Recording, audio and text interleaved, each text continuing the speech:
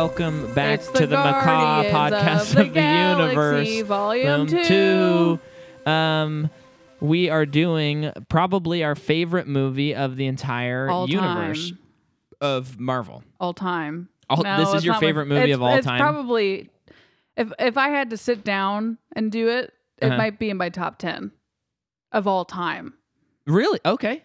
I mean, there's nothing wrong with that. This is a great movie. Thinking about that lately. Well, there's the weird, so when you sit down to be like, there's the best movies ever made, like your Godfathers. And then there's like your favorite movies, which could range from, your favorite movie could be something trash and you even know it. It could be Shrek. And you know what? Not a bad decision. No, but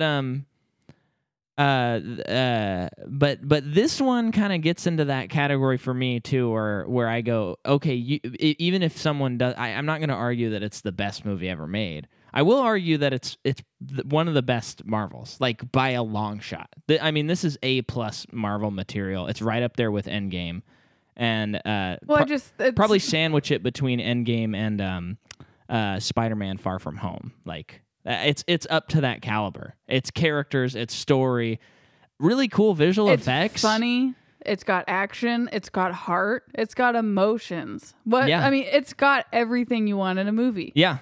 And it's got a great soundtrack. Mm-hmm. Which, speaking of the soundtrack, just to jump ahead, because this is Guardians. I mean, come on. We got to do whatever our heart feels. I remember when we saw this movie, and we saw it in theaters. We were engaged at this point. We saw it with my dad, my sister, and my brother, because this is one of the biggest Martinez family movies of all time. And I know I said this when we did the Guardians episode. So I saw Guardians at that Brookings Theater, which is like a sacred theater to me. Yes. So a part of that, the reason is because I've been with family. Yeah. So it's like, well, I got to experience this next movie with my family. Yeah. And when the third one comes out, it's a family movie. Although, are we going to be able to wait until all of our schedules align? I would make that sacrifice for them. You would? Okay. Yeah. Apparently, it's a Martinez family movie too now. IT. Yeah. The movie. It. But yes, we were watching the movie, and I remember thinking when the soundtrack was going, because the first movie, like most of the songs that played, I was like, oh, cool. Mm-hmm. Oh, cool. Oh, cool. And this one kind of has a different effect. It was a lot of music I'd never heard before. Mm-hmm. And now they're complete bangers, and they're like 100% grade A songs. And they've made a lot of money for the bands. Yes. I know that Southern Nights, I don't think that was a big Glenn Campbell hit. And it's probably huge now. And now on Spotify, it's his number one. Oh, wow. So I'm pretty sure. I would have to double check that. But this movie also, because I liked the first movie so much, when I went into theaters to see this Volume 2, to me, I said this several times, and it was like, the movie's already good. And I haven't even seen it yet. Yeah. That's how, and it's very biased opinion. No, but we can say it, like Guardians 3 is great. I love Guardians 3. Yeah. It's so good. Yep. But anyway, all of this to say, like the first soundtrack of Guardians 1 was it was just very recognizable and a lot of really famous songs. And this one, I'm sure a lot of these songs were chart toppers and stuff like that, but I don't think they've really stood the test of time. Yeah. And then this movie comes out, and the first time I watched it, I was just very slightly like, oh, I wish more of the songs I knew. I wouldn't even say I was disappointed in the movie or anything like that, but I was like, oh, I wish I knew those songs.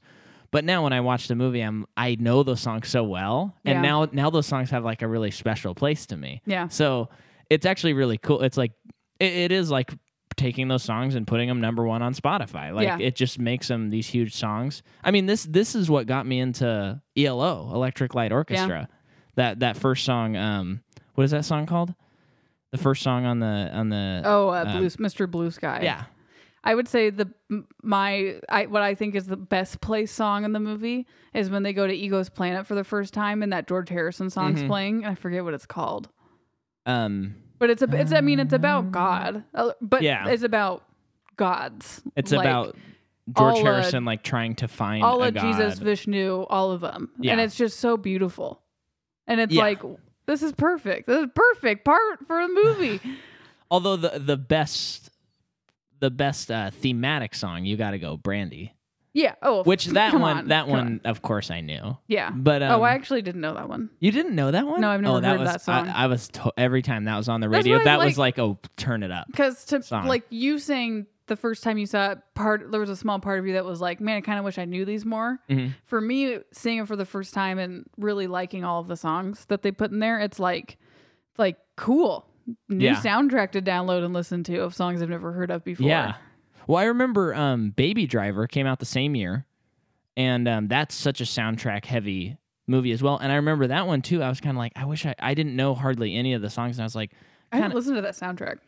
oh, it's Been good. seeing the movie, But one time. I was just like, I kind of wish that I knew these more. And then I watched it a second time, and I was like, oh, these songs are so cool. Have you? Do we own that movie? No, Oh, okay. but I saw it twice in theaters. Can't Because watch it anymore. I loved it. We can't watch. Oh, because of Kevin Spacey. Yeah. We can still watch it. Movie's That was canceled. uh, But John Hamm's in it, so we can watch it. John Hamm and Jamie Foxx. and Right? what? Well, who directed? Edgar Wright. Yeah. It's an Edgar Wright movie. Come on, it's such a good one. Okay, Guardians 2. It's written and directed by the one, the only James Gunn. He wrote and directed Guardians of the Galaxy 1. He's gonna write and direct Guardians of the Galaxy 2. Hopefully 4. 3. He's gonna do. Hopefully he's gonna write and direct Volume 4. Hopefully he's gonna write and direct Volume 5, and hopefully 6, and then maybe they'll round it out with a perfect 7. Mm-hmm. It's produced by Kevin Feige. We got music by Tyler Bates, who did Guardians 1. So see our Guardians 1 pod if you want to have a deeper dive on Tyler Bates. Cinematography, Henry Brom, who did Legend of Tarzan, The Golden Compass, and Fly Boys. What's Flyboys? That is a James Franco movie, I think about World War I pilots, maybe World War II. Production company, Marvel Studios, distributed Walt Disney. I think I'm out on James Franco. You think so? Yeah. Well, I he's just he done did a bad some weird thing. things. Didn't he? Well, one of it is great. He's a great actor. I'm not Yeah. going to take away his ability, yeah. his acting ability. I also think he's I'm not going to get into that because I don't know that much about it. But seeing that trailer of that show that he's in about the porn industry and just like, and I know he's acting. I know. But it's just like, oh, that's scummy. Oh, okay. Like that's got a weird I taste haven't in my mouth seen it, from so that. I don't know. And then just hearing a lot of his personal life stuff in the last year or two, Yeah, it's just he's like, got oh, that's some- scummier. That's not great. And He's I think I'm out. He's someone that I would not feel comfortable on this podcast that hopefully by now millions of people listen to. I would not feel comfortable endorsing James Franco. no. Because of things he's done in his personal life. I haven't looked into a lot of it, and part of that is my bad on my part. Like I just don't really want to because I like some of his movies, but he also is in some movies that kind of suck. So yeah, True Story. the movie Literally True the Story. movie True Story. Haven't Didn't- seen it. Didn't really like it that You much. told me it wasn't good, so I didn't see it. Yeah.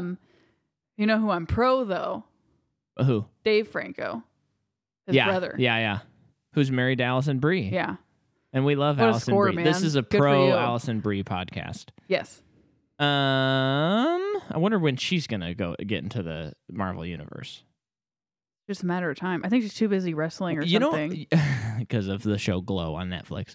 We should make a couple of predictions. We should choose like 3 actors and guess what year they are gonna be in a Marvel That is so movie. hard.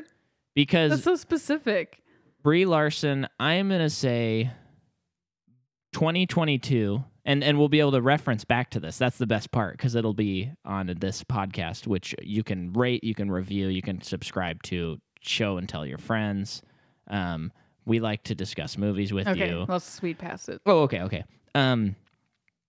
So I think Brie Larson will be in a Marvel movie by 2022. Do you have any thoughts or guesses? No. Okay. Well, I just can't think of James Franco will be. I'm just kidding. Well, Dave Franco, I don't know. I don't think been he's going to be in hasn't one. he been in a animated movie recently? He was in the Lego Ninjago movie. That's what it is. Oh yeah, he's 2023. So it'll be Brie in 2022, and it'll be Micah, Dave in 2023. do you know anything about the Hollywood industry? It's always the man first. It's gonna be Dave and then Allison. No, she's got it. I'm just kidding. She'll be in Well, not really. Oh, It's here's not another true. one. Here's another one. What movie are they going to be in? She's going to be in Captain Marvel 2. That'll be where she makes her first appearance. Can imagine her and Brie Larson in a movie together. Two Breeze. Too much cheese, baby. But actually, I don't think that movie comes out in 2022. Whenever she's going to be in Captain Marvel 2. Okay. That's my final you put answer. up 3 fingers for that. Captain Marvel 3. Now 4. Okay. That was so stupid. Is anyone still listening? This came out May 5th, 2017. Box office, it makes $389,813,101. And worldwide, it makes $863,756,051. Now, one thing I would like to mention, that is such a big number. That's so great. What's kind of nuts, though, is I looked up, or I was editing our Shrek 2 episode, and that movie made over $900 million. That And what movie did almost this- made Wait, $1 billion. And what? so this movie made in the 800,000s, And high which- 800,000s. It was Shrek 2, you said? Yeah, Shrek 2 Oh, made wow. over 900. So Shrek 2 is a better sequel on paper. I guess you could say so. Interesting. It It is a pretty good sequel. is. I listened to our episode. I'm trying to look up the box office here because I forgot to. Not the box office, but the production budget. Do you have anything you can throw along while I'm trying to pull this up? This movie is really colorful. Both. Wait. Have you looked any actors up or anything? Did you not? There's like 2 Jordan. people to look up. Micah, can I just have a moment to myself in the day? No. Is that so much to ask? No, you cannot. No, I didn't look anything up. It's Kurt Russell. Everyone knows who Kurt Russell is. Yeah, He's in The that's- Thing. That's true. He is in The Thing. I was going to look it up, though, as we were talking. Oh, I see. So, okay, budget. Oh, yeah, Kurt Russell's like John Carpenter's man. Oh, yeah. Who did John Carpenter did The Thing, listener. Yes. Also, he's in The Hateful Eight, and he does wonderfully. And then, I mean, it's just like, take your pick. He apparently is in a Fast and Furious movie. Yeah, The Fate of the Furious. And Furious 7. Oh, okay. I remember I think he was filming at the same time. Budget of this movie, $200 million. I got it now. Okay. Oh, Dang, that's a lot of money it made. yeah. So, He's also in Death Proof, which is Quentin Tarantino's B movie. You would that's his B movie. he's And- been in 3 Tarantinos now. So it's Death Proof, Hateful Eight, and then Once Upon a Time in Hollywood. oh right, he's so good. He's in Vanilla Sky, Forrest Gump. So there you have it. That's Kurt Russell. He's in Forrest Gump? Yeah, he is. Elvis Presley. Oh, and he plays in a movie as Elvis Presley, directed by John Carpenter. So that's kind of interesting. He does? Yep. What movie? It's called Elvis, I think. I'm not kidding. Oh. Don't give me that look. Yeah, I believe you. And then I was gonna look up Pom Clementieff, who plays Mantis. She's pretty outstanding in this movie. I was gonna say that she's pretty. She is pretty too. I'm looking at her IMDb right now. But I mean, she's pretty looks very outstanding. She's incredible. She's in the remake of Old Boy. Okay. She's in an episode of Black Mirror. Okay. Interesting. But before this movie, she's in Ingrid Goes West, which is that Aubrey Plaza movie. Yeah. I never saw that. And then she's in a movie called Porn in the Hood. Ooh, I don't want to see that. No. Seems like she's in a ton of indie movies. And she is from... She's French. She's French. Yeah. Interesting. So a lot of French and indie movies. Cool. And then... I mean, it's like Sylvester Stallone's in it, but it's pretty much a cameo. He's Yeah, Rocky. we don't have okay? to- He's Rocky. And this would be after Creed came out, I believe. So he's kind of back into the zeitgeist of like, maybe our generation would recognize him a little more. I don't know. Well, of course, if you're watching Creed, you've seen Rocky, so everybody knows who Sylvester Stallone is. What are you laughing about? Okay, what I really wanted to do, and part of it was time, part of it was just like, can I just have a moment of my day No, where I'm not looking up something? I already said no. But what I really wanted to do was look up just the Ravagers Mhm. and just do their acting credits because they steal the show. They do very well. Taserface is a main character in the show This Is Us. Really? Is that crazy or what? Also, he's a big guy. Whoa. Well, is he wearing something extra there to make him look that large? Oh, I hate to say that, but well, if I had done my research, probably could have answered that. It looked a little disproportional, is all. But I don't know if we talked about Sean Gunn in the last one, James Gunn's brother. Okay. Yeah, because he did. I don't know that we talked about his acting credits, but he's the stand-in for Rocket, so we talked about that. Oh, okay. Yeah. And then I also wanted to look up this guy, but I'll just look him up later because I'm sure he's not in anything. And then I should have looked up the Gold Queen. Oh yeah. Whose name is Elizabeth Debicki. Yeah.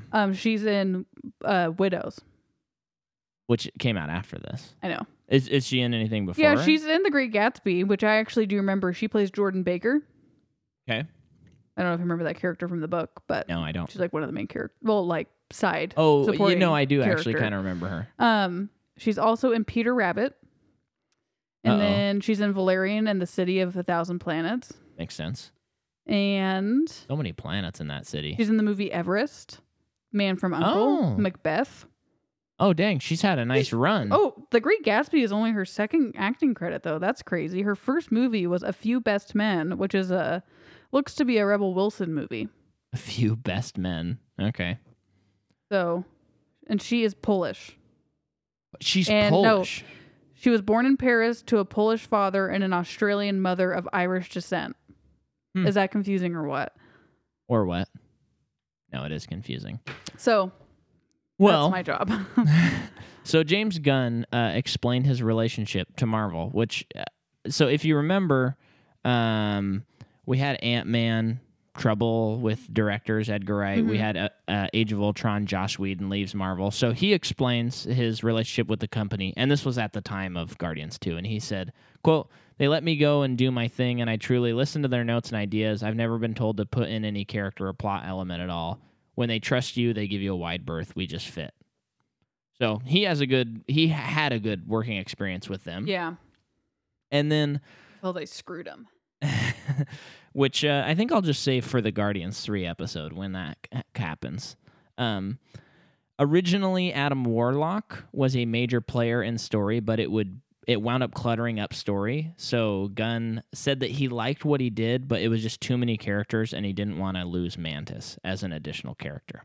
Oh, interesting. I actually feel like this movie has so much going on, so I can't imagine what more they could have going on. That's why he cut it. So, but Adam Warlock he's a supervillain, and he's the person that's created at the end credit sequence when she says, "I created Adam." Oh, okay. And here's the funny thing is, so he wanted to put that scene in the movie, that credit scene, and Marvel was like, I don't think so. And he had to clarify on social media that Adam would not be in Avengers because Marvel was concerned that people would be expecting him in the movie. Because apparently he, let's see, in the comic books, Warlock is one of Thanos' adversaries. Oh. What makes this credit scene such an OMG moment for comic book fans is that Warlock plays a big role in the battle against Thanos in the comic book event, the Infinity Gauntlet. Against him? Yeah.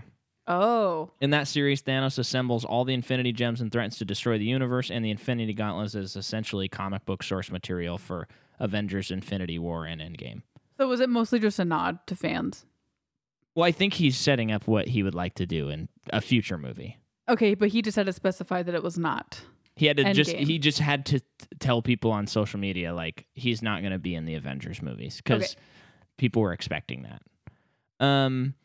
And then so Peter Quill's father and Yondu's backstory were, he had a lot of that written before they filmed Guardians 1.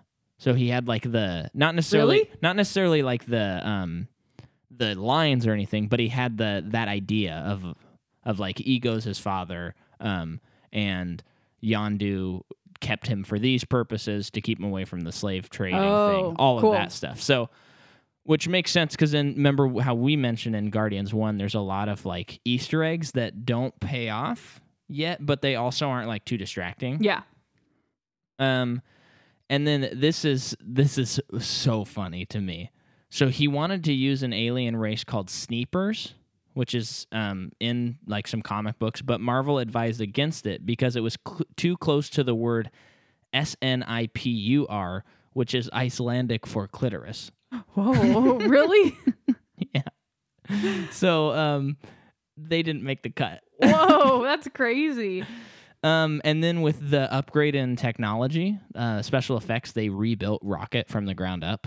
Oh, crazy. Yeah. And there a few of these things are actually just pulled right from Wikipedia. The prop department also made edible props for certain scenes. A prop of stink bug inspired insects was made from chocolate and injected with black honey so it could be eaten on screen, and when he bit down, the honey poured out of his mouth. Who? I'm not sure. I feel like Groot did that. Like ate that bug at the beginning. I can't think of another bug that was eaten, but I don't think he ate it. Anyway, it's just interesting, practical stuff that they were doing on set. Similarly, a yarrow root, which is what Nebula bites into, was designed based on enlarged images of pollen and then created. Oh, cool. Yeah, and then created with non-dairy white chocolate. Cool. So she's just biting into chocolate when she does that.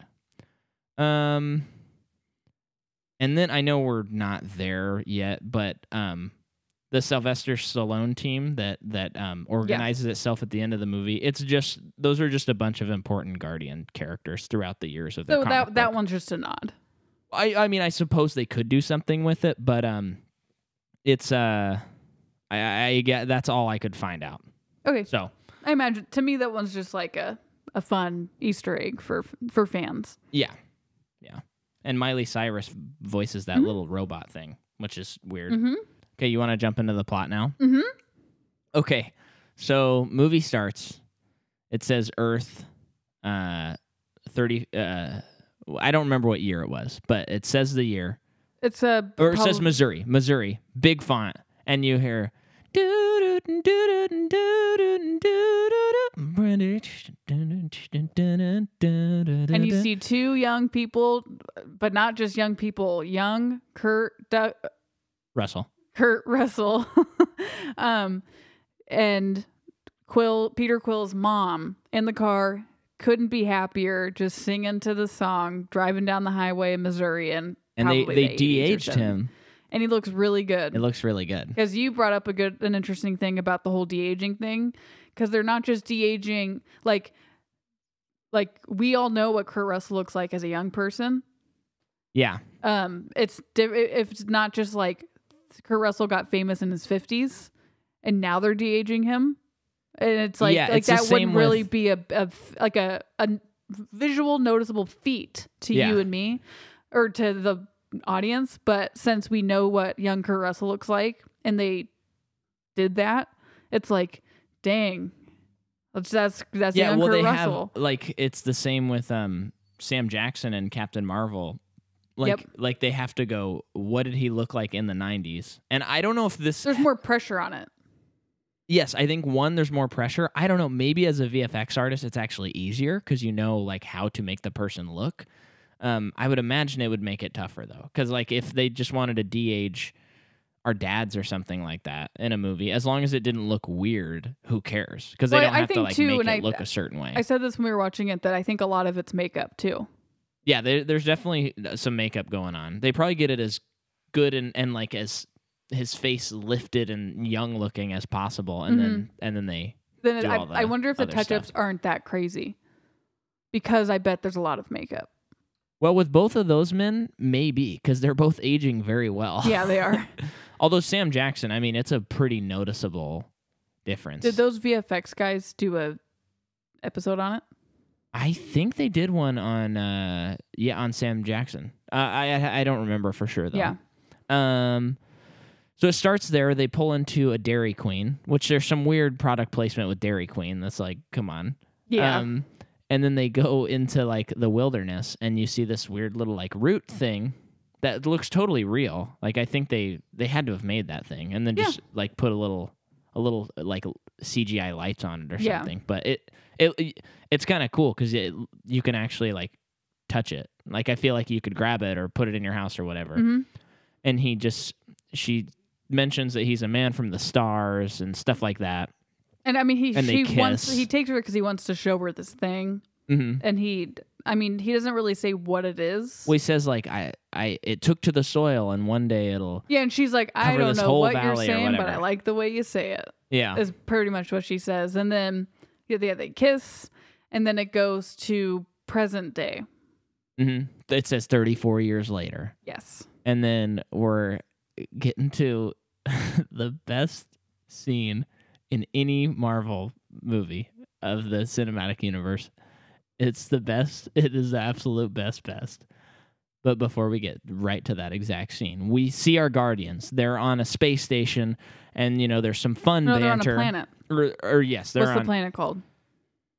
I don't remember. It's Sovereign.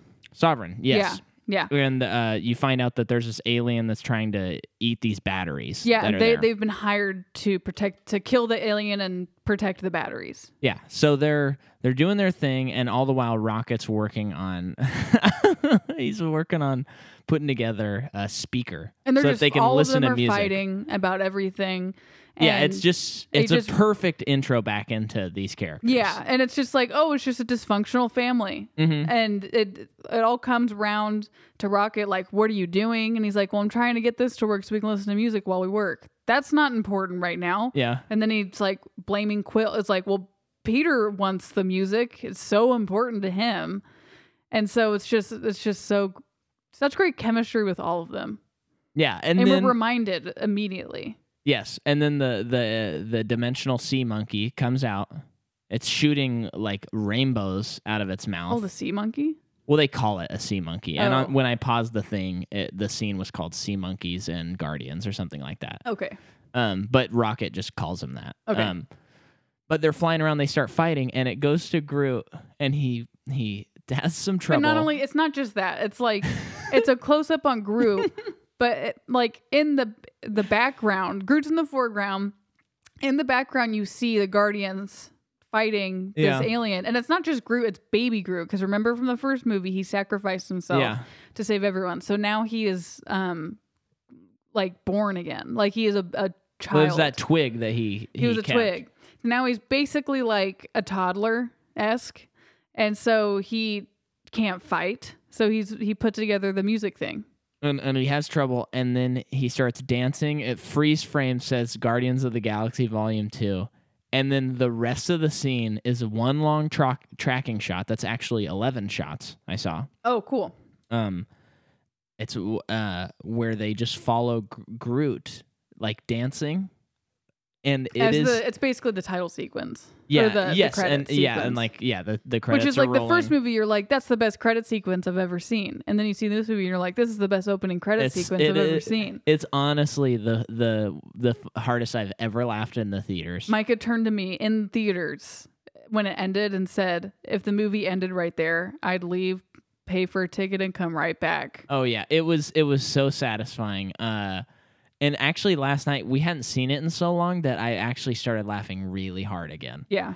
And in the background, like, the Guardians are all getting beaten up and stuff like that. And I'm just going to say it's the best. It's the best scene in any of the Marvel Cinematic Universe. Yeah.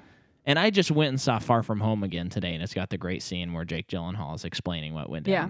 No, Which that scene better. is so cool. Jeremy turned to me, and he was like, whoa, that is crazy. Oh, cool. So... yeah. So that all happens. Then they go and they meet with the high priestess. They defeat the sea monkey. Yeah. Well, we don't have to do every saying, beat. This is going to be a hard movie to not try to explain the visuals because the movie is so visual. Mm-hmm. So there's that.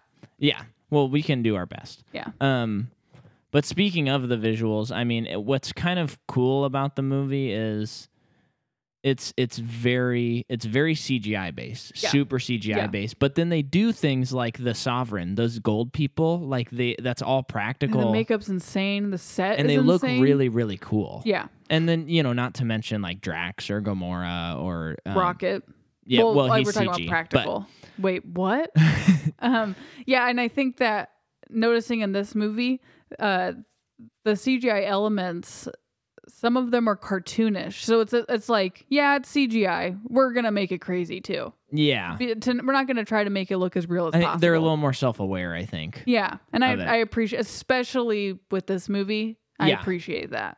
Well, and I think we're getting to that point in the universe where people are kind of like, I mean, if you're on board by now, you're on board. So we don't have to handhold you. We don't have to pretend. Like I appreciate that James Gunn and most of the movies, they don't all try and pretend that they're the Dark Knight. Mm-hmm. They do their own thing. Yeah. And this movie especially is just like it goes balls to the walls the whole time, and it doesn't apologize for that No. ever. And what I likened it to last night was I said it's like this movie is slam dunking every scene, but instead of a movie like Suicide Squad where it's like, check it out, we're slam dunking, and you're like, shut up. Yeah. Like someone break this person's ankle because I don't want them to slam dunk again. This sucks. Whoa. This one's like every scene they slam dunk and you're like, woo!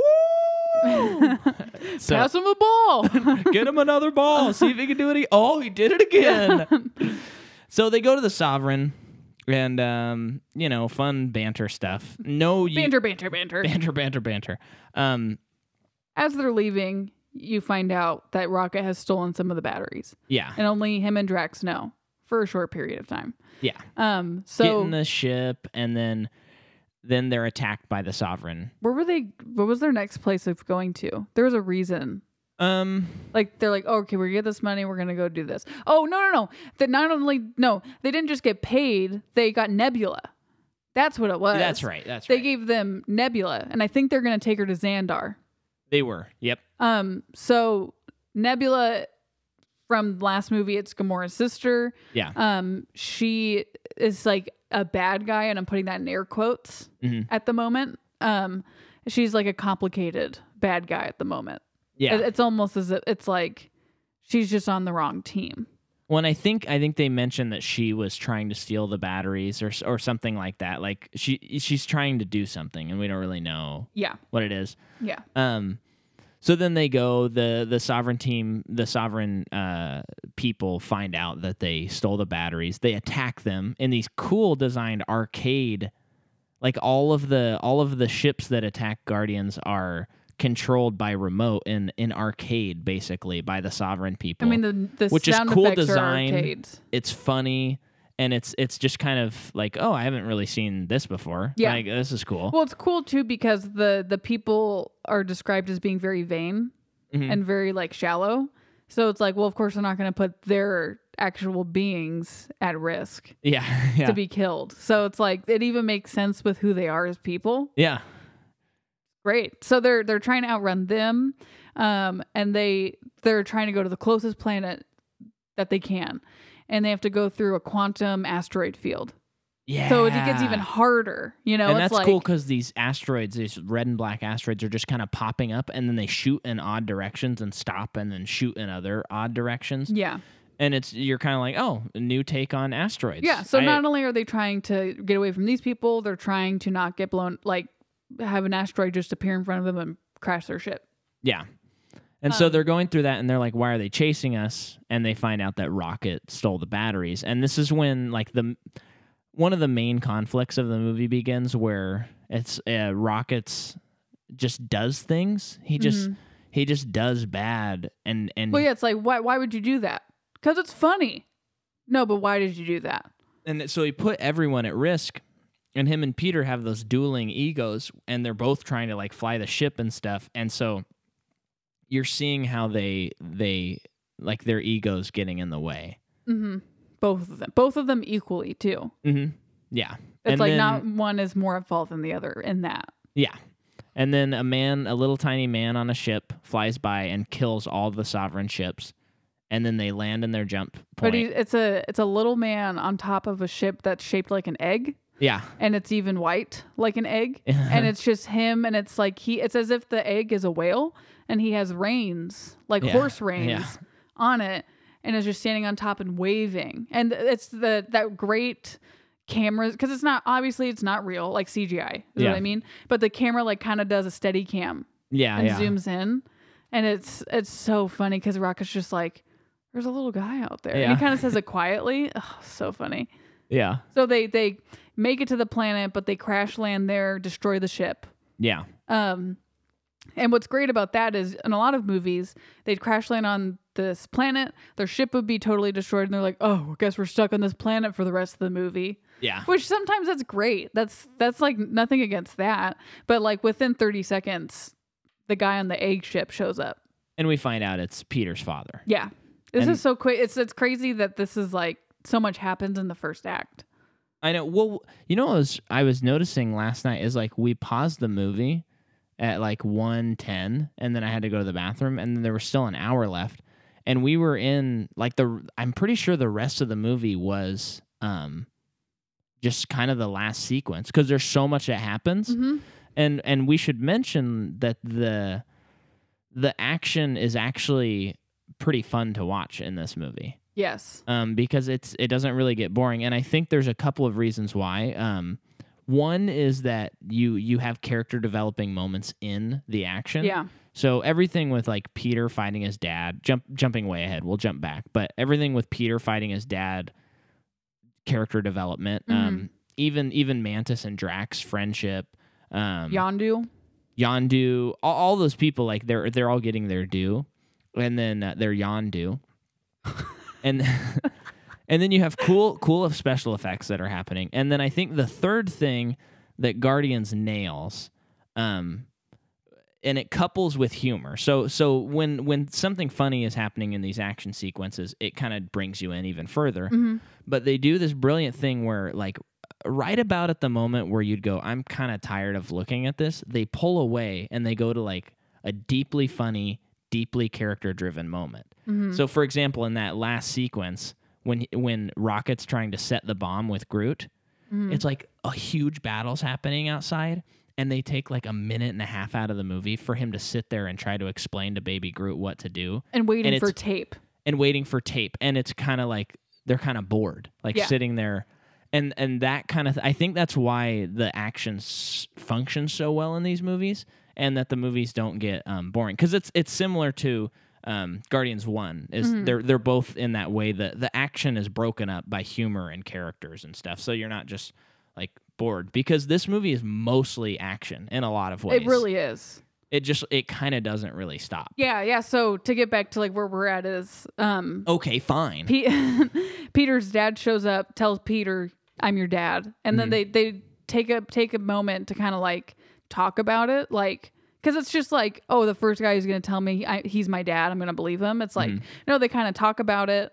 Talks about his mom just briefly, and they're still on the planet that they crash landed on. And then you see this woman with him named Mantis, and she doesn't talk very much right at the beginning, which I think is cool, because she seems very submissive, but partly because she has never had interaction with anyone else besides a god. So it's like that's the only thing she really knows. It's crazy. I think it's cool that she just doesn't even fully understand what she can do. Yeah. And it's cool because it's not just like she has a superpower. She's an alien. Yeah. So it's like you would think there are potentially millions of other things that can do the same thing that she can. Right. But she's never met them. Yeah. So she's never figured it out. Yeah. Like totally. So I like immediately she kind of bonds with Drax, sort of, where she's like asking him if she can pet his dog, which is Rocket. And he plays a practical joke. And then Drax does a hilarious thing where he's like, that was a practical joke. I just thought of that. I just made that up. And it's great, too, because in the first movie, when Drax was introduced, and Peter was sarcastic about something, and he didn't get it. Yeah. And he's like, oh, and Rocket says something like, they're highly literal people. Yeah. Anything's going to go right over their head. And Drax is like, nothing goes right over my head. I would catch it. Yeah.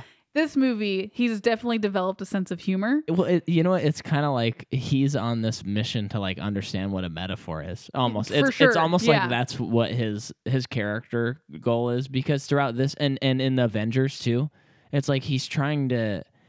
I don't know. He's always trying to like figure it out, like figure out Yeah. that other level of And what's language. crazy too is that in the first movie he had such a strong motivation because Ronan had killed Thanos, but like Ronan had killed his family. Mm-hmm. And then that movie ends, Ronan's dead. And of course he wants to get Thanos. Like that's still his motivation, but it's like he found some resolve in his loss and his tragedy. So this movie, you could think if it was not done well, you could probably think like, well, why is Drax in it? Mm-hmm. But they made him so essential to the humor of the entire movie Yeah. that he had to be in it. Yeah. And it's crazy because he's useful in other ways, but I would say he's most useful in character development. Yeah. And it's just crazy too because he is probably laughing the most out of everyone. He seems the most happy Yeah. and like the Yeah. most like carefree. And I think it's because he did what he needed to do in the last movie, and he like helped Mantis now. Yeah. Even though he doesn't know that he does. It's just so interesting what they did with him. Yeah. Because they could have gotten really boring. Or they could have just been like, I know Ronan killed my family, but I really want Thanos, and made him kind of the same character he was in the last movie. And he totally was not. Yeah. It's great. And he still has that moment in Infinity War where he like tries to kill Thanos, you know, so he still gets his due. Yeah. Yeah, so all that's happening. Peter goes with his alleged Peter, dad. Gamora, Drax. Yes. And then meanwhile, because I don't exactly remember where they... Well, and they have him and Peter and Rocket have that moment where they're like, you suck. And like, are you just trying to make everybody hate you? And kind of vice versa. But mostly Peter's saying to Rocket, like, what is your goal here? What are you trying to do? Like, just make us all hate you? Well, I don't get it. And then he goes away. Basically, he's like, and it's working. Everyone's going to hate you. Yeah. And then I think it might be right after this when we are reintroduced to Yondu. Yes. And the Ravagers. Oh, yeah. It's basically like an underground, like, brothel planet. Yeah. Basically. And it's so... I'm sorry, I'm trying to collect my thoughts on it. So basically, I wouldn't say Yondu looks very happy. No, he looks very depressed. He looks very depressed, pretty miserable. And he sees Sylvester Stallone, who is another Ravager, and goes up to him, and he's just like, oh my gosh, it's you, like your brother, basically. Yeah. Like, how are you? So great to see you, kind of thing. And immediately Sylvester Stallone like rejects him and is like, I would never talk to someone who traded kids. Yeah. So basically he tells him that he's excommunicated. And he said that they'll never have the fireworks at his funeral or the horns of the Ravagers play. Mm-hmm. Because he mentioned that he had traded kids at one point, and then Yondu pleads. He's like, I wear these colors, like, you know. And he didn't. He's like, I didn't know. And then Sylvester says a good thing where it's like, yeah, you didn't know because you didn't want to. Yeah. You're still responsible. And then he leaves, and then the Sovereign girl comes, and she goes. She hires them to get the Guardians. Yeah, she hires Yondu to get the Guardians, which is I think it's because the last movie ended with Peter screwing Yondu over by not giving him the Infinity Stone, and you remember Yondu's kind of like smiling, like, I knew he wouldn't give it to me. Yeah, but it is kind of like he still owes me. Yeah. So he's like out for blood in a way. But I don't agree with that, because especially in the scene after they kind of get Rocket captured and stuff, you know, like he says he even says like, or they're trying to negotiate. Well, they're trying to negotiate, and Yondu walks out. Yeah. And so before this, the Ravagers come, they attack Rocket on his ship, and Rocket and Groot and Nebula are there. Yeah. And Rocket fights them all off to Southern Knights. It's hilarious. Mm-hmm. So then they're surrounded. They finally got Rocket captured. And Yondu comes out, and he basically says, well, guys, why would we get the Guardians of the Galaxy and have Xandar on our backs? because they're gods, or they're like Heroes. good heroes at Xandar, when we could just take these batteries and go sell them. Right. And then the problem that the Ravagers have with Yondu is like it's basically he's soft and he never does the thing that he needs to do With Peter. Not I would say kind of in everything though. Okay. Because I think I they're don't think fed there's up. anything to back that up. Okay. Well, No, go ahead. I would just I'm kidding. assume like the catalyst is Peter, Yeah. but it's like you're soft, period. Yeah. Especially with Peter. So then there's a mutiny. Yeah. And he's thrown in prison, so is Nebula, so is But actually Nebula his isn't Mohawk thrown thing gets blown off his by head. Nebula. By Nebula. And she actually is not put in prison because she kind of runs the show, and she's like, "Boys, I got some ideas." Yeah, she's like, "Give me 10% of the cut, and I'll help you." Yeah. And then meanwhile, we're back on Ego's planet. So Ego, who's Kurt Russell, he brings them all in, and he explains Peter's heritage and explains like you're half god. The planet that you're on is me. Yeah, I am Ego, the living planet. And his goal, like he created a purpose for himself by figuring out life, like literally creating life. Yeah. So that he can create more life, but to him, life is him. So what he wants is to create more of himself. Mhm. Originally, it seems like he's just trying to create life, right? Yeah. And Gamora the whole time's kind of like, this just doesn't really feel right. Uh-huh. And then Drax and Mantis are still like bonding, becoming friends. He tells her she's ugly, all that fun stuff, and she's trying to tell him something's wrong. But there's she not really can't a moment. she can't get herself to do it. Yeah, and then as like those things are happening, Peter is still talking to his dad and is like, why would you leave my mom? Why did you not come back for her? And his excuse is like, I have to come back to this planet every so often or else I'll die, basically, because he just needs to make sure that the light doesn't go out. Yeah. And he said that if I went back to Earth one more time, I would never leave because he loved his mom that much. Yeah. Which allegedly, which is kind of that funny thing where you're like, why didn't you just take her with you? Yeah. One of those things. Well, and he's just making it up. Oh, you find out later. Yeah, he's making it up. So he's trying to get Peter to understand, like, you are God, God. And which means you can do things like I can. Yeah. And then he creates a little ball of light out of thin air. Yeah. And they play catch. And Peter plays catch with his dad. Uh-huh. And it's in slow motion. It's a little heavy-handed, but I think they know that, and it's pretty funny. So hilarious. I love it. And then one thing I wanted to mention. So I think maybe this is a podcast about franchise. This is about sequels. I think I have like a little hack if you're ever going to write a sequel to a movie. Oh, okay. And I think it is if it's a sequel that has an ensemble. Like your movie's an ensemble, so Guardians, and I'm going to use as another example Stranger Things, even though that is not a movie. Right. So you have these first two, or this first experience with that thing, and it's pretty awesome, and you're like, this is awesome, I love all these characters. And then I'm going to skip season 2 of Stranger Things, even though it's pretty good, but it misses the mark a little bit.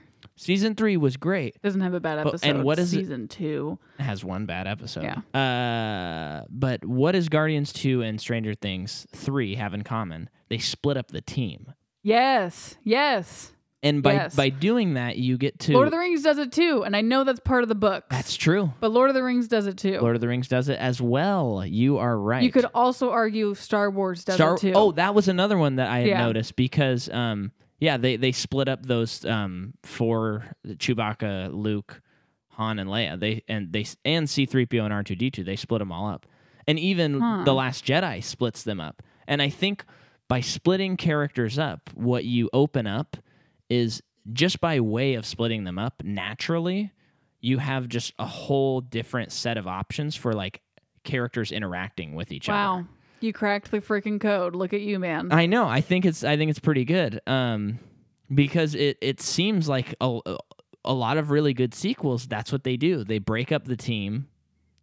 I'm just trying to think of more. Literally, or like or they don't necessarily like break them up like we're no longer this team, but splitting them up. So now you get to see Rocket and Yondu hang out. Now you get to see like Drax and Gamora and Peter together, and now the team split up. It helps that there's new characters as well, but not that many in this movie. Yeah, I mean, like Mantis and Ego. You have basically. some more Ravagers, sure, but they're more comedic relief, and then the Sovereign Queen, who is just a MacGuffin. Yeah. So. Well, I wouldn't. She's not a MacGuffin, I don't think, because she. How is she not? Well, she plays a pretty central plot to the story. Like you can't. In what way? Well, I mean, she like drives the Sovereign to go after them the whole time. Yeah, but she's continuously hiring people. Yeah. To like she hired Yondu. That's Yondu's reason for going to the Guardians. That's a MacGuffin. I don't think so. Oh. Just because like a MacGuffin can be replaced with anything. It's just supposed to be like It's just moving the story forward. Not necessarily. Okay. It's just like because if you went to like Pulp Fiction, like the MacGuffin, the briefcase, you can replace that with like anything. It's just whatever's in the briefcase. It doesn't matter. But you can't like take out the Sovereign and change it to something else. Why couldn't you? Well, I mean, you could change anything in a story. No, but I mean specifically the Sovereign. How could you not change her? You could. Well, because she has like a personal stake in it because they insulted her, and then she's getting those batteries, and then the batteries are also like how they destroy Ego. Just to me, you're describing a MacGuffin. Oh, I just disagree. I don't think it's a MacGuffin. But anyway, you split up the team, like in Stranger Things, like having Dustin and what's his name together. That was like a Steve. That was like a relationship that you just learn a lot about them. It's interesting. Together. Oh. Crap. But they just played on it more. Apparently there was more to explore. Yeah. And because of the second season, they became like best friends. Mm-hmm. So in the third season, you introduced the other girl. Don't remember her name. Robin. And then the other girl. So they did introduce more to their dynamic too. Yeah. But anyway, so that's my my hint on sequels.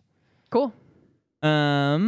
So now we're back at Guardians. There's been a mutiny on Yondu's ship, and he's in prison with Rocket and Groot. And Groot is going to help them break out. Groot is the new mascot for the Ravengers.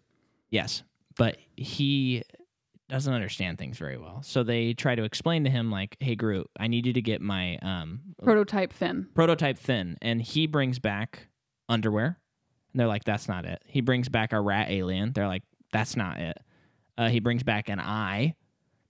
No. Desk. And then the thumb part of your toe. Like your big toe? Your big toe. And then finally, Sean Gunn, who originally had kind of suggested the mutiny, not by accident. Like more, yeah. And it was more in a like, I mean, I'm sure he meant it. Like, something needs to change. Yeah. Oh, I didn't mean this. Yeah. And then all of his friends were dying. And he's like, well, I don't want to die. Yeah. So I'm just going to play along with this until I can see my way out. And what's funny about this that we mentioned last night is that had he not made that change, Groot probably never would have found the prototype Finn. Which means they probably would have died. Yeah. And meanwhile, Nebula has agreed to do something and she leaves. Well, she supported the mutiny. She made sure it happened. Yeah. So they gave her a ship and 10% of the money. Yeah. And then she left. And then, so actually before this though, in the prison, Yondu and Rocket are starting to they're not becoming buddies, but they're starting to understand each other a little bit. We'll get more into that later in the movie. And it's just so funny because there was the part when they started talking and then Rocket kind of makes Yondu laugh a little bit. And then Rocket's like, oh, there's that disgusting, the worst set of teeth I've ever seen. Yeah. And then Yondu says, are you like a professional a-hole or what? Yeah. And then we have maybe the most violent scene in any Marvel movie. Yeah. Because they break out, he uses his prototype Finn. It's a song. Fin? You called it thin. I thought it was thin. I thought it was a fin. That makes more sense. I bet Yeah. it's a fin. So he whistles, which has this little arrow Yeah. that goes around And it kills impaling everyone people. in the ship, and Rocket is like shooting guns And at what's everyone. the song that's playing? I don't remember what it I is. think I know what it is. I just have to see the title. But yeah, It- they're laughing. They're as they're it's killing people? maniacal. I mean, it is so violent and graphic. There's just a few things in this movie, like in the mutiny when they're killing people and the guy freezes in space. This scene, and then the prostitute robots on that first planet. I'm like, this Gosh, is yeah. kind of like the kids that are seeing this are probably like, Dad, what is this? Or Mom, what is this? Yeah. Anyway, so they do that. Then Nebula has expressed how her and Thanos. Oh yeah, Is this the song? it is. It is. Just tell us the name and shut it off so we don't get copyrighted claimed. Yeah, this is it. Come a little bit closer by Jay and the Americans. And you can play 2 seconds of a song, Micah. No, I know, but no more. Okay.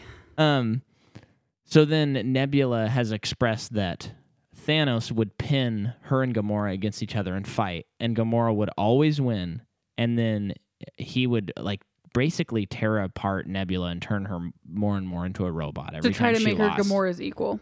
Yeah, which is crazy. Yeah.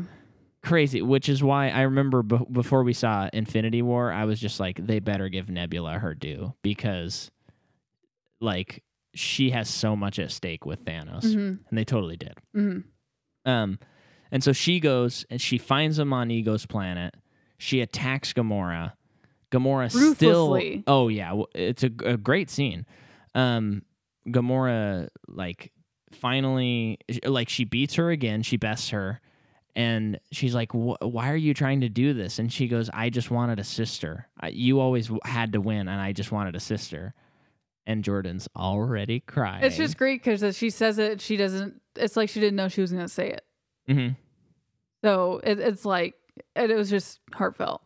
And that's the moment where, as first-time viewer, I'm like, oh, Nebula's super cool, and I hope she doesn't die, and I hope she becomes a major player in this world. Yeah. And then she does.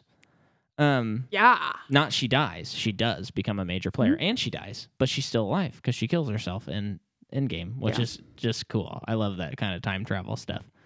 And then we have the great scene where Gamora and Peter are dancing, and they talk about the unspoken thing that if they talked about it, the ratings of the TV show would go down, and just great. He just nailed like the 90s and 80s and 70s of sitcoms. But she's more interested in trying to locate Rocket because he's not answering.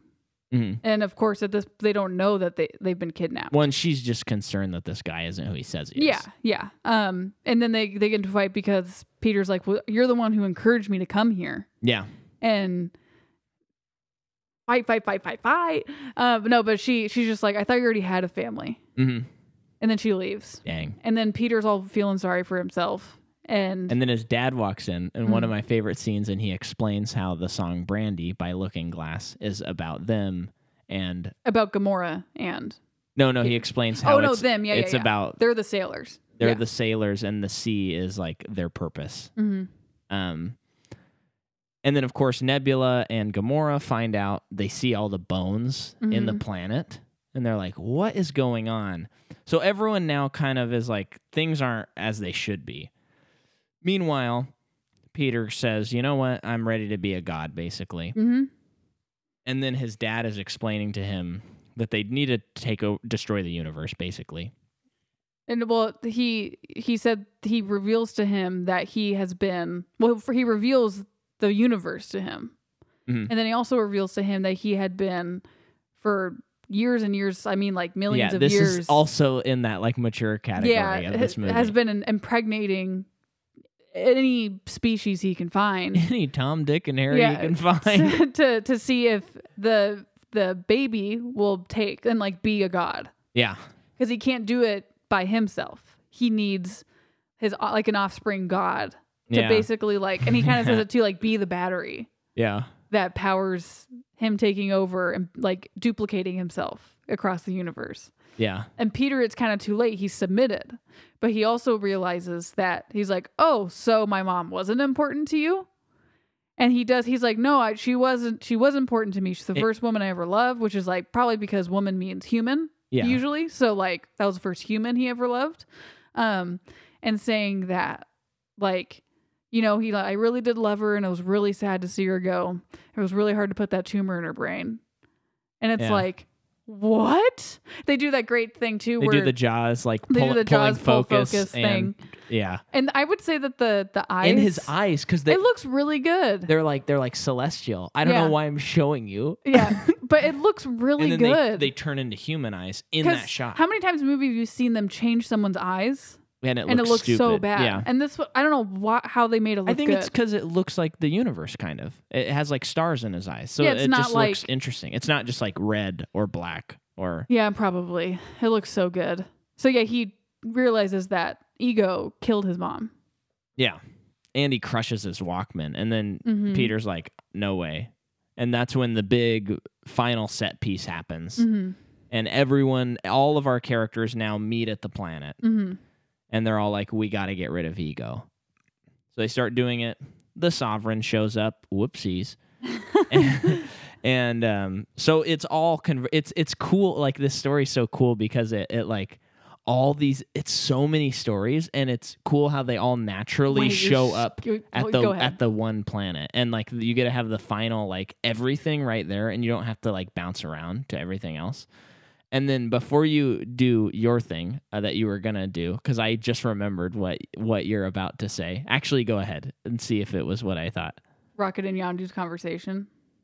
Oh, no, it wasn't. But go ahead. Like probably one of the big, like a climax in terms of character development in the movie. Yeah. / universe is when Yondu, Rocket, Groot, and Sean Gunn, I don't remember that character's name. They leave the Ravagers. They blow up the Ravager ship. And they're gone. And they're like, Rocket's like, okay, we're doing quantum leaps to get to Ego's planet so that we can get him.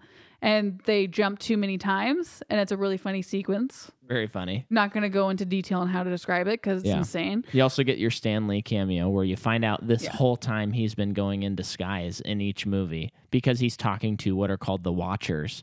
And he says... He's been going into disguise? Well, because remember, he looks up at the Watchers and he goes, and then there was this other time where I was a mailman. A Federal Express worker. Yeah, because in Civil War, he was a Federal Express worker. And the fact that he says, and there was this one time, and there was another time where I did this. So you're getting the impression that every time he's cameoed in a Marvel movie, it's been to be like a secret agent of these alien race Watcher people. Oh, I never got that. Yeah, they basically explained his like story purpose to be in it. Not just like a cameo. He's actually been like spying on... I never got that ever. That is so wonderful. That would be one of the best ones. I know, it's got to be. Yeah. It's the funniest thing. So, by the way, those Watchers are so cool. They're scary. But so in the Civil War comics... Yeah. There's I've never read anything that has them in it until I was reading the Civil War comics, and they're having this debate about the whether they should do the Registration Act or not.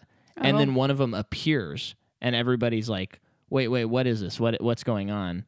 And then someone just says like, "Oh, those guys don't interact in anything, but they show up to like record history," and that means so scary. And they say that means something really bad is about to happen. That's kind of, and that's what? Yeah, that is cool? So scary. Yeah, I wish that they didn't appear visually. That would it's like a ghost. Yeah, that's like so scary. Well, and it actually might have been. I'm pretty sure it was the beginning of Civil War. I'm like a quarter of the way through that whole run, so it might have been something else I read. But that's still just so scary. I'm pretty sure if that's their only purpose. But yeah, they like show up and they like record events. They don't that intervene. Means they're bad omens. Basically, yeah. And I'm like, okay, why are they not in every movie ever? Maybe they're in the background. Oh, that would be if something crazy. Bad happens in every movie. It wouldn't be a movie if nothing bad happened. And what would be cool, I think I read somewhere that someone said this, but you know how they're doing the animated What If series? Yeah. And for the listener, on Disney Plus, they're gonna have like an animated show where they talk about the what ifs, like and make up like an alternate of what could have happened in a movie. It'd be cool if it was like hosted by a watcher. Whoa, that would be cool. Or something like that. Or they were included somehow. Yeah. As like just passive people, but maybe, I don't know. They're cool though. They're so their cool. eyes are their projectors. That's so crazy. Okay, get back to the movie though. Yeah. That's so crazy. So they finish all their quantum leaps, and it's kind of like Yondu's like, "What did you do that for? Why do we need to go get them?" Because basically it's like they're free. They can go do whatever they want now. They really, I mean, Rocket and Peter pretty much hate each other's guts now. Yeah. Why would they need to go save them? Uh-huh. And Rocket's like, I need to go do it. Go save them and rub it in Peter's face. He'll never be able to live it down that I saved his life. And Yondu's just like, you're crazy. That is not a reason. No, it's just like, that's insane. He's like, but he's much more eloquent. It's like, he's like reciting, not reciting. He's delivering a sermon to him. Cause he's just like, you do bad things and you don't really know why. And you hurt people on purpose, and you hurt as soon as people start getting close to you, you hurt them. He's and like, drive them away. you don't know me, and he goes, like, I know you, I am you. And then there's that connection, and we learn now that like Yondu had been sending the children to Ego, but then when he found out what was going on, he kept Peter, and then he always told Peter that he just kept him because he was small, so he could steal stuff, but he was actually protecting him. Yes. So there's all this like father dynamic stuff. Yeah, and it's just like really good. The movie's like Shrek. It's like an onion. Oh, the layers are being pulled back. Well, and another thing, so the whole universe is at stake again in a Marvel movie, and it's like, oh man, oh brother. But the reason this one works, and like it's like not, it's just so good, is because it's so personal. Mm-hmm. If he was just like, if Ego was even the same thing, but he didn't have any relationship to Quill or Yondu, I don't think the movie would be very good. Totally. But it's that connection, so it's like, yes, there is this huge universe threat, but it's really a personal conflict. Mm-hmm. And that's why Thanos works too. Yep. So, just great. Yeah, it's so wonderful. Ego's up there on my favorites of the villains. And Kurt Russell is the obvious casting choice. Oh, he's so good. Yeah. Also, they do a pretty good. Like, I buy that's his dad. Like, they look alike. Oh, I never like pay attention to that sort of thing. And it's not like crazy. They don't look alike. I mean, really, and if you looked at them in real life, no. Yeah. But their hair is kind of similar, like their type of hair. So it's, yeah. I mean, sometimes that's really all you need. Wind blown hair. Yeah, sometimes that's kind of like all you need for stuff like that. But it's like, yeah, I buy that. Yeah. I can be his dad. So now big final battle. A lot of great jokes. The bomb with Groot, which we kind of already discussed. Mm-hmm. I mean, how are we going to discuss the battle? This part is all so visual. But Mantis, her true or her original purpose, basically for existence, was to help Ego fall asleep. Mm-hmm. And that's kind of all she knew to her extent of what she can do. She does also know that she's an empath, so she can like help people with their feelings. Yeah. But he's getting really crazy, and she makes him fall asleep. Yeah. I just think that's an important thing to touch on. Yeah. For her. Yeah. And yeah, so then the Sovereign people show up, and through a lot of other things that happen, like through the help of Nebula, they kill them, all the ships. Yeah. And then that's like Sovereign's done. Mm-hmm. They're out. So then it's just like Peter and his dad. Yeah. That's all that's left. And everyone else needs to get out. Yeah. So. And the bomb gets planted. Groot does it successfully. Mm-hmm. So they have like about 5 minutes. And we have the greatest line in the cinematic universe where Yondu saves Peter from an explosion, mm-hmm. and he's going down. He's holding his arrow, and it's red, and he's in a very familiar pose. And I almost said Andy because he's doing the Andy laugh. Chris Pratt looks up at him and he says, "Ha, you look like Mary Poppins." And then he goes, "Is he cool?" Yondu says, "Is he cool?" And then Chris Pratt goes, Yeah, he's pretty cool. Yeah, he was like, hell yeah, he's cool. and then Yondu shouts out the best line. He goes, "I'm Mary Poppins, y'all." It's the best, and it's actually like it's the perfect. It is the perfect line because there's actually so much emotion and there's acceptance between Peter and him. Yeah, and it's also just so funny, but it actually is like a character driving moment. Yeah. Which is why everything in this movie is so great. It's just I know. So then, like when the bomb is detonated, well, the timer goes off for the bomb. Yeah. So they have about 5 minutes. Everyone's going to the ship. Rocket, Yondu, and Peter are pretty much the ones left. Well, technically Groot too. And it's like, okay, we need to get out of here. Like Peter needs to do his thing and kill his dad while we get out of here. Yeah. You know? Well, even though his dad's gonna die anyway. Rocket's like, okay, let's go. And Yondu's like, I gotta stay here. And he's like, I'm not leaving you. And he's like, no, I need this for me. I need to stay here and like save his son. Oh. So like Rocket gives him basically a spacesuit and a jetpack. Yeah, because that's all he has left. And only one of each. Yeah. So Rocket and Don't Groot, break my heart again, Jordan. Rocket and Groot make it back to the ship and everyone's screaming like, he's like, okay, we need to leave. We need to take off. And everyone's screaming like, where's Peter? Yeah. And he just can't answer. And he's like, Gamora tries leaving the ship and he knocks her out. Yeah. And he's like, I can't lose more than one friend today. And it's funny about that. Not funny, but like, it's almost like, he's talking about Peter, but I think that he's masking it further. And he's like, I can't lose. Because he's also losing Yondu. Yeah, he's losing two friends. Yeah. And I think that he just can't bear to say it. Yeah. That's what I'm choosing to believe. And then Yondu saves him. And as they're going up, well, his dad is dead. The bomb's detonated. He's gone. He starts dissolving. Yeah. Cool animation on his dissolving because it's not just dust. It's like crumbly. It's not even like clay sand. Almost. It's very interesting. Yeah. It's kind of like those weird little things you can push in and they make shapes. That's what it looks like. It's also another material that I can't think of. Yeah. But it reminds me of being a kid. But he said, like, before he dies, he's like, he he's may trying have to been your father, but he wasn't your daddy. daddy. No, not that part. Kurt Russell says to Peter, like, what are you doing? You could have everything. Like, why would you want to be like everyone else? And Peter says, what's so wrong with that? Oh. Okay, then you go ahead. And then Yondu's saving him, and he goes, he may have been your father, but he wasn't your daddy. And you're like, oh, and you're dang. just you're sobbing. You're wiping up the tears from your face. And then Chris Pratt does some real heavy lifting on the acting when he's like, no. Like, he finds out he's the only one who has a spacesuit, so Yondu is going to die. Like, great acting. Yeah. They pick him up.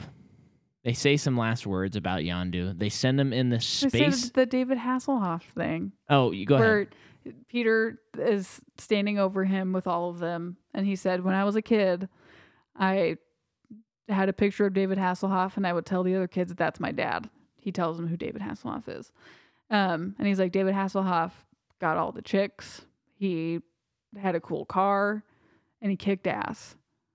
And he's like, Yondu, like, he kicked ass. He had a cool arrow and he was a great, it's like, I guess my dad was David Hasselhoff. Yeah. And you're still crying and you're wiping more tears off your face. And then Nebula and Gamora, like Nebula leaves, Gamora follows her. They share a little moment. Yeah. Of Gamora, like They hug. And Gamora's telling her, like, there are like so many other girls out there who are like us. Don't you want to go save them? Yeah. And Nebula is like, I need to go. Part of it, she doesn't know what to do. Yeah. Because she has a sister now, you know? So it's like, she doesn't know how to be a sister, even though that's, it's one of the things, like, she is not raised in that. Neither is Gamora, really. But Nebula just needs to leave and she still needs to find Thanos. She's like, I'm gonna go kill Thanos. And she's just like, Thanos. Gamora's like, I don't think that's possible She anymore. wants to get the Fan Man. The Fan Man. But yeah, Gamora's like, I don't think that's possible anymore. Yeah. But Nebula still leaves. Mm-hmm. So then it goes back to Yondu's funeral. They cremate him basically in that rainbow fire, which is so cool. And then the Ravagers show up and they do the horns of whatever. They do it. They do the fireworks. And they all salute to him. And before that, there's that great scene where Rocket says like, "Wow, it's." Or no, it's that scene. He says. But before that, Peter. No, because of the song's important. The song's important. That's the only reason. Only reason. I'll let you say it. Okay. But Peter gets a Zune. Yeah. If anyone remembers what a Zune is, it's a knockoff version of an iPod. And 300 songs. And Sean Gunn gets the Finn, the prototype Finn, and the arrow. And then he plays the Cat Stevens song. A Cat Stevens song, which is about growing up. Yeah. And you're just crying alone because it's a Cat Stevens song. Okay, go ahead. And then Rocket is talking to Quill, and he goes, his friends showed up when the Ravengers showed up, and he goes, and Chris Pratt's like, yeah, or Star-Lord, Peter, whatever. And then Rocket goes, even though he was a jerk to him all the time, yeah, and even though he stole batteries sometimes, because now he's talking about him, because him and Yondu are the same. And then Star-Lord looks at him and he goes, of course. Ugh. Oh, what a payoff. Yeah. And then the movie's about to end, and it ends on a close-up shot of Rocket shedding a tear. Yeah. It's beautiful. Beautiful movie. Yeah. About fathers, about family. So great. Yeah. You have some post-credit scenes, most of them just funny goofs. You got the Adam Warlock scene. And I don't think you have any like setting up of future stuff except for that one. You have Jeff Goldblum dancing somewhere around in the credits. Which we didn't know he was in Thor at the time, Jordan and I, and we were like, was that Jeff Goldblum? Yeah, and we're just like, I mean, it's Jeff Goldblum. Why couldn't he just want to be in the credits? Yeah. He could if he wanted to. But then it made more sense. Yeah, it made more sense like, 6 months later? What if he's in Guardians 3? That would be lovely. I would love that. He becomes a Guardian. Oh my gosh. That would be funny though, because him and Thor have a history. Yeah. Now. And Thor is potentially a Guardian now. I know. If he is not a Guardian in the next movie, it's going to be like wrong. The biggest mistake of their life. Because that setup, and especially with them, well, we'll get into that on Endgame, but the setup of them going off together is so great. Well, he fits the bill. He has lost everything. Yeah. And so is everyone else. And he gains a family. Like he deserves, his character deserves to gain. I'm getting on a soapbox now, but he's got to be. Well, and I think even though this idea doesn't excite you and I too much, hopefully they can pull it off. But I think part of the idea of having the next Thor movie have like, I don't know how this works, but Natalie Portman like becomes Thor or something like that. Or oh, like, that's interesting. Like wields the hammer. So I would imagine that part of it is like Thor needs to now be like out there. He needs to be exploring. He can't like, he needs to be a Guardian for a time and like do this for a time. And so I think it's kind of like a mantle passing on, like from Batman to Nightwing, like Thor to Natalie Portman. Maybe. That's a thought I've been thinking about. Well, I just can't believe that they got her. I know, because she seemed like she didn't even show up. She didn't even do Endgame. She barely showed up for the 2 movies. She sucked. I know. And then in Endgame, they used footage from unused footage from Dark World, and then she did like a couple voiceovers like for new lines. So I'm like, does she even like this? So we'll see how that works. Maybe she'll have fun with Taiki. Yeah. But this isn't Thor. This is Guardians. And speaking of Guardians, the news we have: James Gunn is directing it. James Gunn is writing it, and it's going to come out in 2022 or 2023. That's what everyone 22 is assuming. But he has to finish Suicide Squad 2, which is about to begin filming, I believe, and is supposed to come out next year, I think, maybe 2021. Oh, here's my fun theory. And then he'll work on this. Yeah, my fun theory. This is pre him getting back hired again for Guardians 3.